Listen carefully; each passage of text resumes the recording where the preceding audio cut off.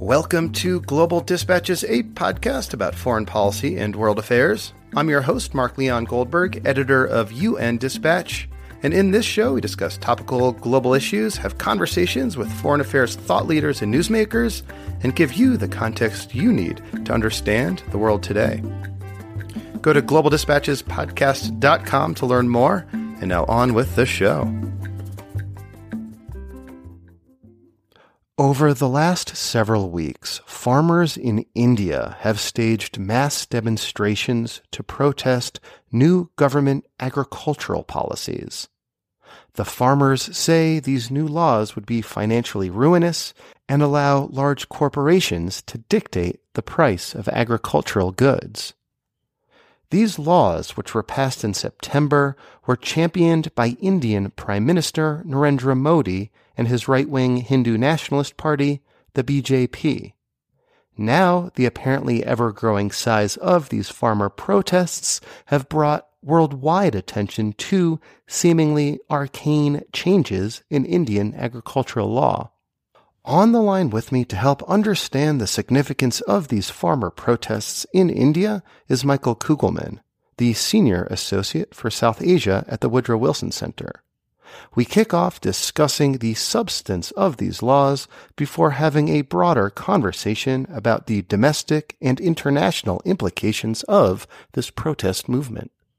And I should note that this subject was recommended to me by a number of listeners who emailed me and suggested that I do an episode on the India farmer protest. So thank you for reaching out. And if you have suggestions of people I should interview or topics you'd like me to cover, please send me an email using the contact button on globaldispatchespodcast.com or hitting me up on Twitter at Mark L. Goldberg. I love hearing from you guys. All right, now here is my conversation with Michael Kugelman of the Woodrow Wilson Center. Looking for a trustworthy podcast to bring you unfiltered viewpoints and experiences on global health? Tune into Global Health Matters, the podcast that connects silos and amplifies diverse voices to give you a holistic picture. Each month, Dr. Gary Aslanyan from the World Health Organization hosts discussions with guests spanning former ministers of health, award-winning journalists and authors, and frontline public health workers. Join listeners from across 180 countries for an exciting Season 4, launching in June. Global Health Matters is available on Apple Podcasts, Spotify, and YouTube. What these laws do is they deregulate and liberalize the agricultural economy in India. And specifically what that entails in this case is that for quite some time, farmers in India, and particularly those in the states that have been protesting, Haryana, Punjab, Uttar Pradesh, they have received what is known as a minimum support price for crops that they sell to government markets. So basically what that means is that farmers always had the assurance of knowing that they would get a minimum price from the government if they sold their crops at these regulated markets overseen by the government. But what these new laws do is that they essentially broaden the scope, so to speak, so that anyone can be in a position to buy crops from these farmers. So in other words, you could have private buyers. It's not just government buyers that are there. And so, this is one of these things that each side has a diametrically opposing view. So the Indian government's contention is that this is great. It's going to give farmers more options. It's going to give buyers more options. And it's just going to, make the agricultural markets bigger and less regulated, more flexible, and therefore more profitable, and so on. But the farmers that oppose these laws believe that this is going to straitjacket them and that it will essentially make them vulnerable to what they believe to be the predations of corporate farming interests that, according to many of these farmers, could entail private interests banding together, working together, and trying to artificially lower prices so that farmers wouldn't get as much for their crops. And these farmers that don't like the laws also worry that it'll be easier for them to fall into these contract farming arrangements, which is something that they really worry about. So they're complicated, these laws, but it's one of these things that the government can say, well, look, we really need to deregulate and liberalize an agricultural sector that's really been struggling. They can make a good argument for that, but at the same time, the farmers have their own very real reasons to be concerned, particularly because and we could talk about this. So many farmers in India are really struggling in a sector that's not doing well. Poverty rates for farmers have really gone up in recent years. And so for them to think that they're no longer going to have that safety net, that they're no longer going to get that guaranteed price from government markets, it makes them very fearful about their plight. So if these laws were introduced in September of 2020, why was it only several months later, in December and then January and now in February, that these protests began to pick up steam? Yeah, well, the protests had begun not too long after the laws were passed, back in November, as I recall. That's when you started to have protests. But I think that there had been some efforts at negotiations, and they simply failed. And I think that the farmers concluded that the government wasn't willing to do anything to walk back these laws or anything like that. And I think that really galvanized them and sort of made the protest get bigger, so to speak. Though, I should say, to its credit, in its defense, the Indian government has tried to accommodate these farmers, and from an early point. For instance, the government has offered to delay the implementation of these new laws for up to 18 months. But these farmers are so dead set against these laws that they wouldn't settle even for a delayed phase out or implementation of these laws. But yeah, to answer your question, you're right. I mean, these laws were passed a long time ago, but I think that soon after they were passed, many farmers assumed that there could be an opportunity to negotiate and try to work something out that would make them not as concerned. But they concluded that the government was not going to change direction, even if it was willing to delay them. And that's when the protests began to build. Do we know who these farmers are and what political constituencies they might represent? Yeah, so I think that we could accurately describe these protests as mass protests. As I think I'd said earlier, this is not a nationwide protest movement. At least at this point, these protests are relatively localized and restricted to several states, states that happen to be in the vicinity of New Delhi. We're talking again about Haryana and Punjab and Uttar Pradesh. So it's been easy for these protesters to actually come into New Delhi and protest, which they've done. But, we're talking, I think that there was one of the biggest protests happened on the Indian Republic Day holiday on January 26th in New Delhi. And there were it's safe to say that there were tens of thousands, if not several 100,000 protesters that poured into the capital, many of them driving tractors. So it was quite a sight, to say the least. It's hard to pin down the political allegiances of these farmers. But what is notable, and this is actually something that's caused some controversy for many in India, is that many, if not most, of these farmers are from the Sikh community. They live in these three neighboring states near New Delhi. And unfortunately, the Indian government at times has tried to malign these protesters as affiliated with a separatist movement that is not active right now in India, but essentially in the past, there have been efforts on the part of Sikh militants to call for a separatist movement, a new homeland for Sikhs. It's called the Khalistan movement. And back on January 26th, when you had that protest in New Delhi, though these were mainly peaceful protests, there was a small group of them that broke away from the rest of the crowd and marched out to the Red Fort, which is the iconic landmark in New Delhi, unfurled a flag representing Sikh interests. And this is something that the Indian government jumped on, even though there was no indication that this had anything to do with separatism. But the government, or some elements of the government, do worry about these farmers, or some of them at least, just because they represent a community that has been involved in these efforts to push for this separatist stand. But again, I think that overstates it. I think that India is mischaracterizing things. This is about farmers' rights and it's about livelihood. It's not about separatism at all.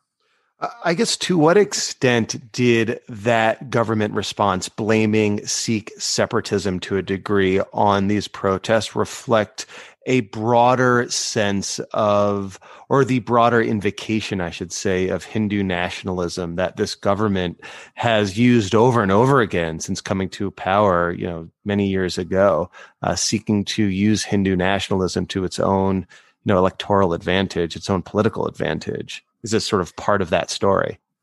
Yes. Unfortunately, I do think that the Indian government is exploiting its Hindu nationalist agenda, which, as you know, it has been pushing out very hard, which, again, entails elevating the status of the Hindu majority in society and politics. And yes, I think that this government has been willing to resort to very overt communal language from very senior officials quite a lot of times. And we saw something similar play out some months back when you had another case of new laws that were passed that a certain community didn't like. So, for instance, you had these updated citizenship laws that were perceived to discriminate against Muslims. And so many, though certainly not all, but many of those taking to the streets to protest these laws were members of the Indian Muslim community. And, there were some dog whistling and some more overt communal language coming from Indian officials trying to malign these protesters, describing them as anti-national, as Pakistanis, that type of thing. So it's a similar dynamic. And of course, here in this case, you're dealing with Sikhs this time. So I do think it is very unfortunate that the government has responded this way. But though I should say at the same time, the government has also talked about wanting to work with the farmers and try to find some sort of resolution. But, when it resorts to this communal language and blames these folks, accuses them of separatism, even though there's no reason to think they have anything to do with that, that I think is very troubling and is only going to galvanize these protesters even more.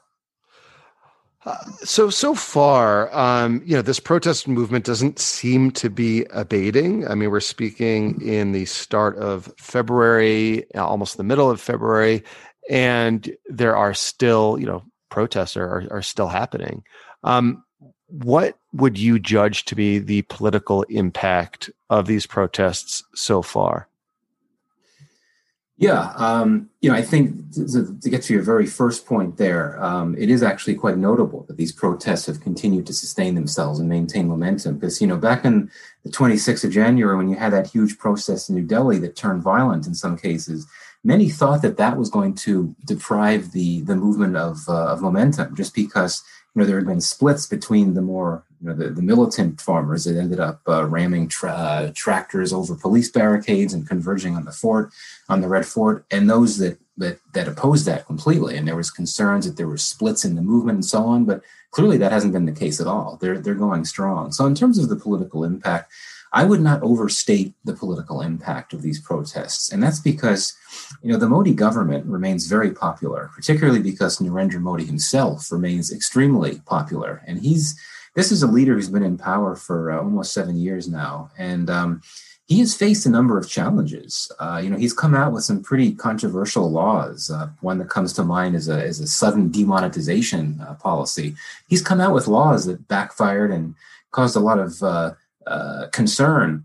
And yet, I describe him as a Teflon man, which is a term that many used to describe Ronald Reagan back in the day. That, things happen to him, but he manages to get over it and his popularity remains intact. One main reason for that is that there is no viable political opposition on a national level in India. So, it's not like you'd have one or two major opposition parties that could try to, exploit what's going on and sort of hold that against Modi. So he doesn't have to worry about that.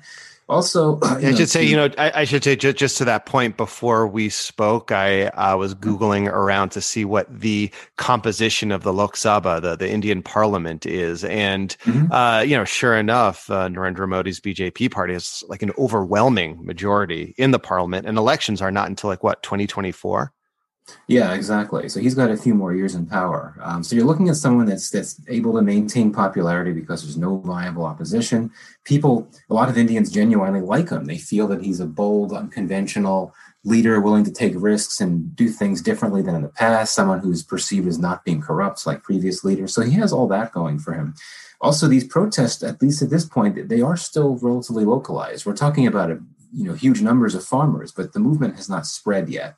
But that said, farmers in India are a very important political constituency, as they are in so many countries. And so I think that Modi is in a tough spot, right? Because if he decides to dig in and push out these laws, no matter the opposition from these protesters, I think that could risk really galvanizing the movement even more and allowing it to spread and become more of a nationwide thing. And that could make Modi a bit more vulnerable.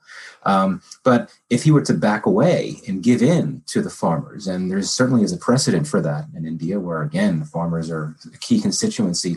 If he gives in, if he cancels the laws, well, that would squander a very useful and important opportunity to try to liberalize an agricultural economy that really needs a shot in the arm. So he's in a tough spot no matter what he does. Are there any discernible international implications to this protest movement that you could point to? I mean, we're speaking a day after Modi and Biden had their first sort of official call. And I read the Indian readout of the call. I read the White House readout of the call, and none mention the protests.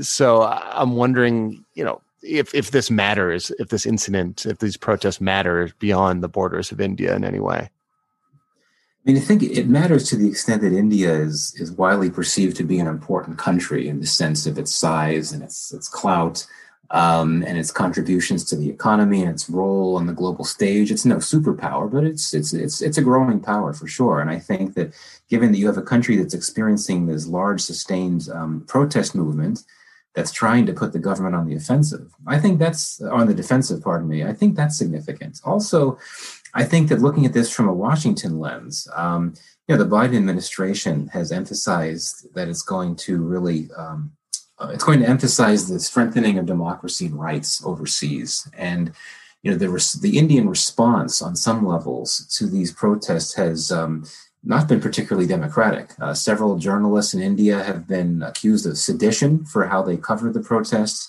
There were internet blocks that the government imposed where the protests were taking place. And so many have wondered if the Biden administration, which like many previous U.S. administrations, thinks very highly of India and wants to move the relationship forward, if this Biden administration, which puts this emphasis on democracy promotion, would actually issue any type of public comments or statements about India's response. And indeed, as you note, the readout of Biden's call with Modi suggests that they didn't come up, which is not a surprise.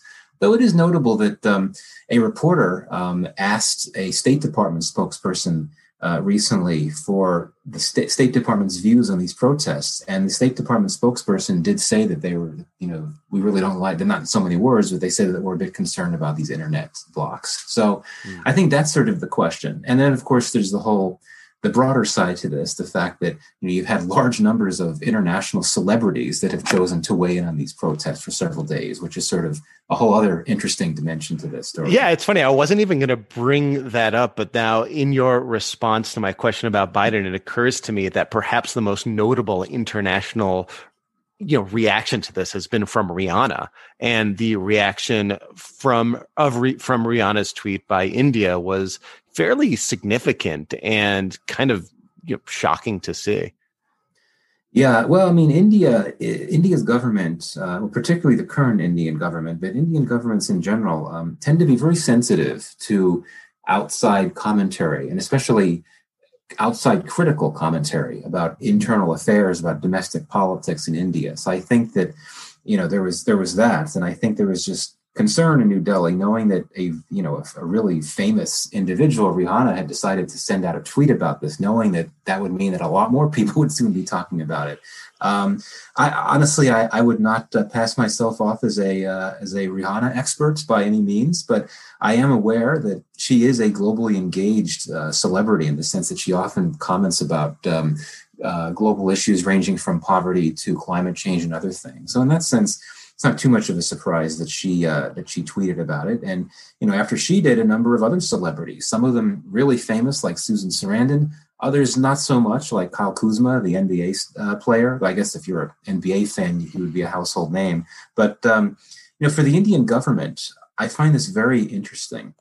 The Indian government, or should I say, Indian officials, have suggested that there's actually a global conspiracy here, that these celebrities were tweeting or talking about these protests because they are being paid by certain outfits, including those that may be tied to the Khalistan movement. Huh. These are allegations that some Indian officials have made. Now, for me, the thought of Rihanna colluding with Khalistani, with the Khalistan movement, it beggars belief. But at any rate, this is what the Indian government has said. My view is that farmers' protests they resonate overseas, particularly when they're large and sustained, just because they get at issues that I think affect many people or sort of galvanize people. Whether you're talking about the plight of small farmers from a social justice angle, or climate change issues associated with these farmers, that type of thing. So in that sense, I'm not all that surprised. I'm a bit surprised that Rihanna weighed in, but it's not terribly surprising given that you're looking at issues that resonate on many ways around the world. Yeah, I would imagine like a global left might consolidate around the farmers in the sense that they're fighting against like neoliberal policies of privatization of the farming sector against big farming conglomerates. You have these like kind of small, scrappy farmers just trying to make ends meet with government subsidies. So I could see that sort of resonating to a certain extent among sort of left of center, left wing people around the world. Yeah, absolutely. And of course, these are causes that are taken up a lot. So someone like the fact that Greta Thunberg, the famous climate activist, she weighed in. These issues are important to her because she thinks, like many of these farmers, that these new laws will make it easier for corporate interests to come in, and that's not good for the environment, according to what she thinks. So yeah, I agree with you. I mean, I think this is seen as by progressives and those that oppose capitalism and corporatization. This is a cause célèbre, and people want to pay attention to it. So what will you be looking towards in the coming weeks and months that might suggest to you how this situation may evolve or shake out? Well, the farmers have, they're doubling down, they're digging in.